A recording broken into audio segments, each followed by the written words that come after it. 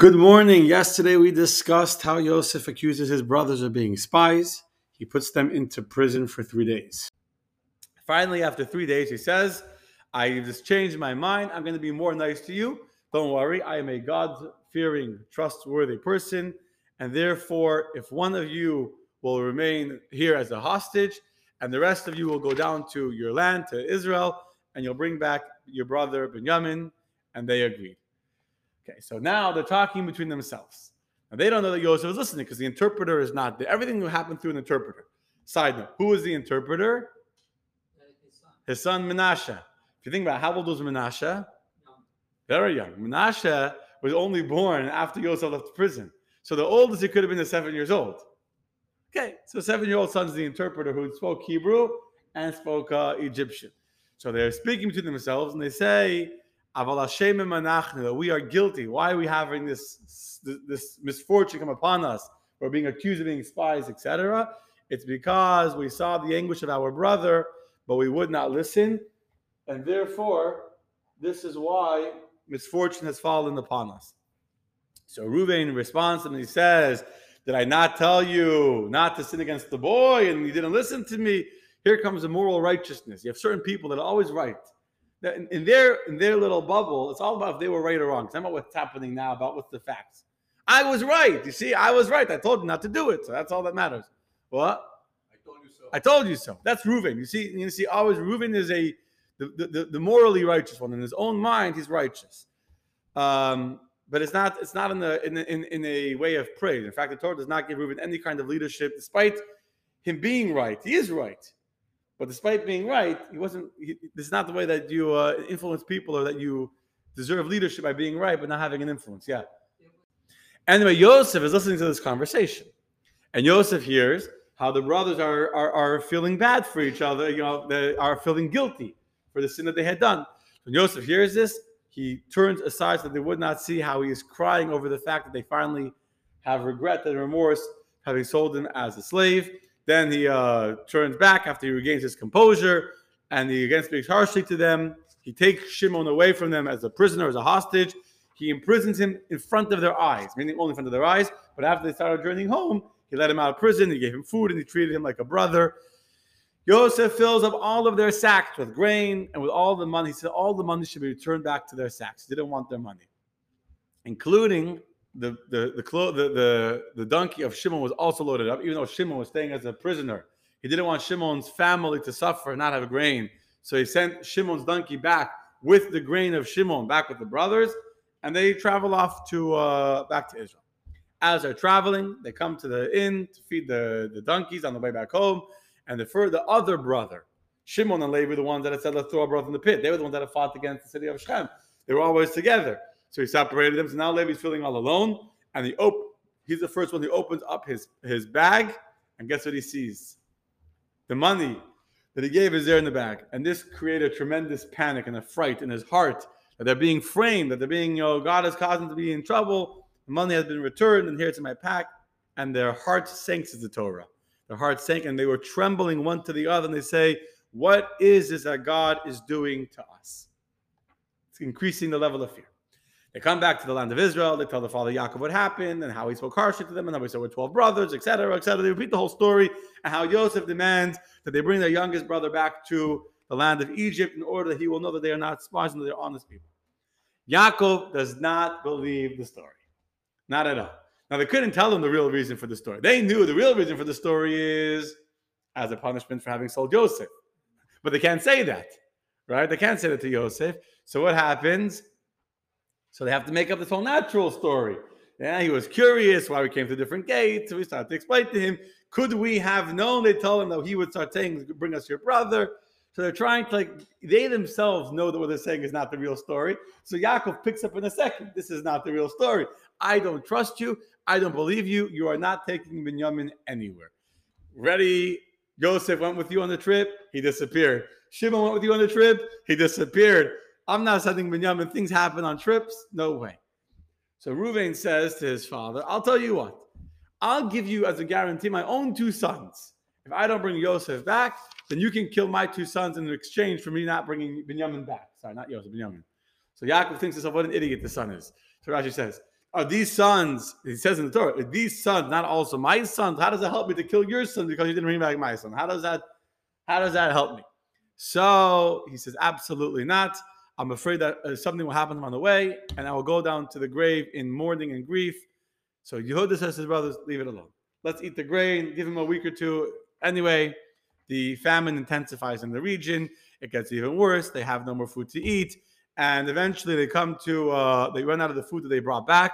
So Yaakov says to his sons, we need more food. Go back to Egypt.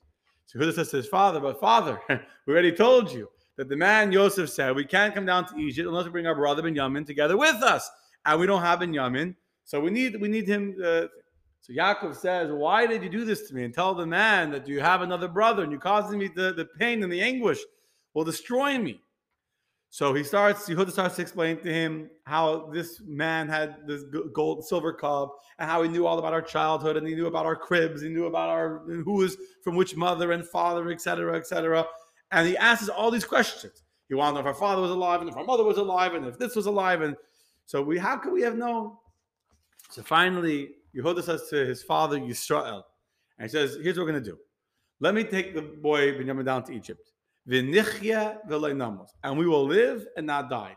Including here, even that you will also get new life by Benyamin going down to Egypt. Let us go down. And I personally take responsibility for the life of Benyamin. I will take my own life as a guarantee, and you can demand him back from me. And if I don't bring him, I will have sinned before you all of my days of my life, including in the world to come. That I will lose my portion, not only in this world, be part of your family, but even in Olam Haba, that I will not be considered your child. Okay? You see a big difference here between how Reuven tried to convince his father and how Yehuda tried to convince his father. What was the difference?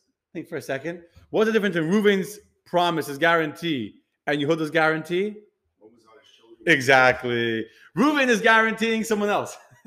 Reuven is guaranteeing, if I don't bring him back, you can kill my children. Yehuda's saying, I take responsibility. If I don't bring him back, it's on me, not on somebody else. Big difference between Reuven and Yehuda. Big difference. Anyway, and then Yehuda says to his father, I understand that you're worried, but Yosef also, Yaakov thinks that there's like a specific curse on this family. Rachel died on the road, on the journey. Yosef died on the journey. So he's worried that Benyamin will also die on the journey. So Yehuda said, I'll take responsibility for him. This is what we have to do. So Yaakov understands he has no choice. So he says, if we're going to go through the means of nature, because this is all officially a natural story, so this is what you should do. Take with yourself containers of the choicest products of Israel. Take him some gifts, some balsam, some honey, some wax, some lotus, some pistachios and almonds, and take double the amount of money that you already took with you and bring it to the land of Egypt. Interesting, they're bringing food with them. Officially, there's a famine. And they're bringing pistachios and almonds and honey and balsam, right? That's very fancy. So do they have food or they didn't have food? So according to Rashi, they didn't have grain, but they had these, like, I guess almonds can stay fresh for a long time, and pistachios can stay, but they didn't have grain. There was no grain, but they had honey. Okay, let's leave it at that for right now. So they take the honey and whatever, and they take the money that they had returned plus double money, extra money for the second time of grain, and they go back to the land of Egypt. And before he goes, he says, now I'm giving you a natural plan, and I will pray for you, and I will, God willing, see what I can do to do my part by praying for you and pray that God should give you rachamim, should give you compassion before the man. And what will be, they take the money and everything, and they go down with Benyamin down to the land of Egypt before Yosef. They come down to Egypt, and they're brought into the house of Joseph. Like everyone that came to get grain, they come before Yosef. So Yosef sees all the brothers, including with Benyamin over there. So Yosef says to the person in charge of his house, in front of the brothers are there, including Benyamin. So he says, I want to have a special meal together with these 11 brothers in my house. Now they're in the office. They're in wherever the grain was being given out. I want to have a meal in my own home at the end of the day. Go and slaughter meat. So here the brothers over here, how he's telling the person in charge of his house to slaughter the food, to slaughter the cow, whatever, to eat it, and prepare food that the men will eat with me. So here he's preparing that should be kosher.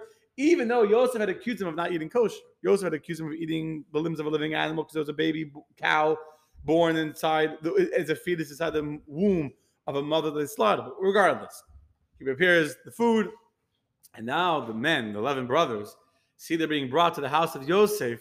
They become very, very afraid. No other visitors were taken to the private house of Yosef. So they refuse to enter the house. They're standing outside the house and we're not going in. And they come to the man and says, come inside. So we're not going in. We want you to know that we didn't take the money. It was somehow, I don't know how it came into our packages. We brought back the money with double. We wanted to pay you back double the money, and you should know that we're not guilty of stealing anything. So the man says to them, what are you talking about? We already have the money that you gave. It came to us. It's God took care of it. There's no reason to be afraid. Everything is well with you. The money that you found is your money from Hashem. We got paid. We don't, in our database, everything is paid up in full. It's yours. And then they still don't want to go to the house. So he brings Shimon out to them. And Shimon says, hey, he's a nice guy, Yosef. He fed me. He took care of me. He let me out of prison. He was nice to us. He didn't, he was nice to me. So finally now they see Shimon is alive and well, and he was taken care of. He had him been tortured in, the last 3 days, or however long they were gone for. And the man says, don't be afraid. God is with you. I have your money. So they finally agree to enter the house. They come to the house. They wash their feet. And they prepare the gift for Yosef. They make it, when you're waiting and waiting and waiting, like they put it this way and that way. Like they set the table, very, very nice. And they have elegant dishes for it. And finally, Yosef comes home.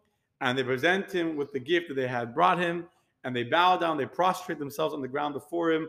All 11 brothers bowing down before Yosef for food. This is finally the fulfillment of the first dream. Yosef asks them, how is your old father you told me about? Is he still alive?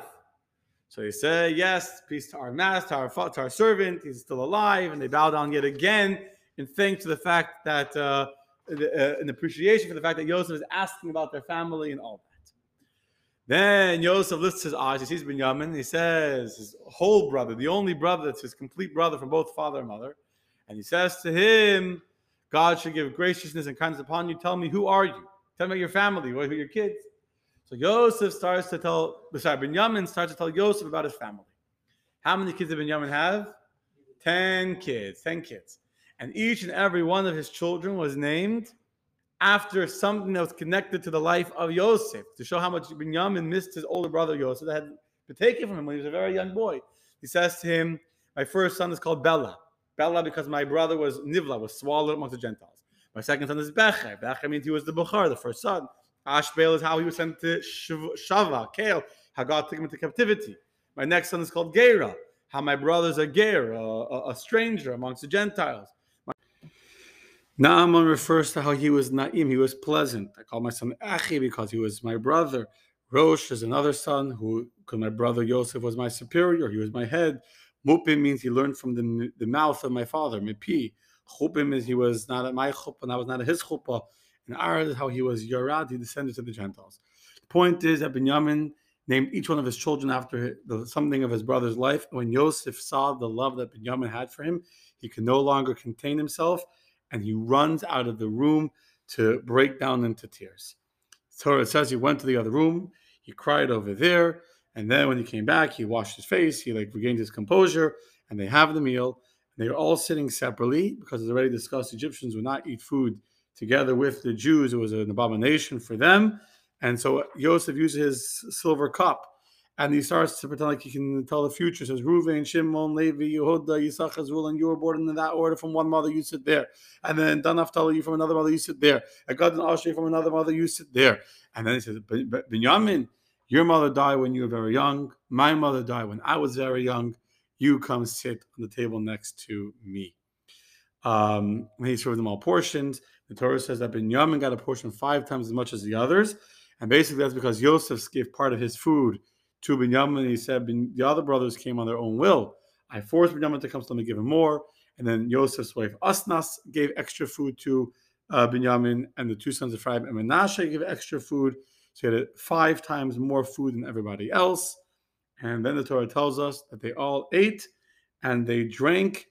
Vayishkiru, even they became drunk together with him. This is the first time in 22 years that the brothers have drunk wine. They have not had wine since Yosef had been sold. Yosef had not had wine. And that night they all eat and they drink and they get drunk together. And seemingly everything is good.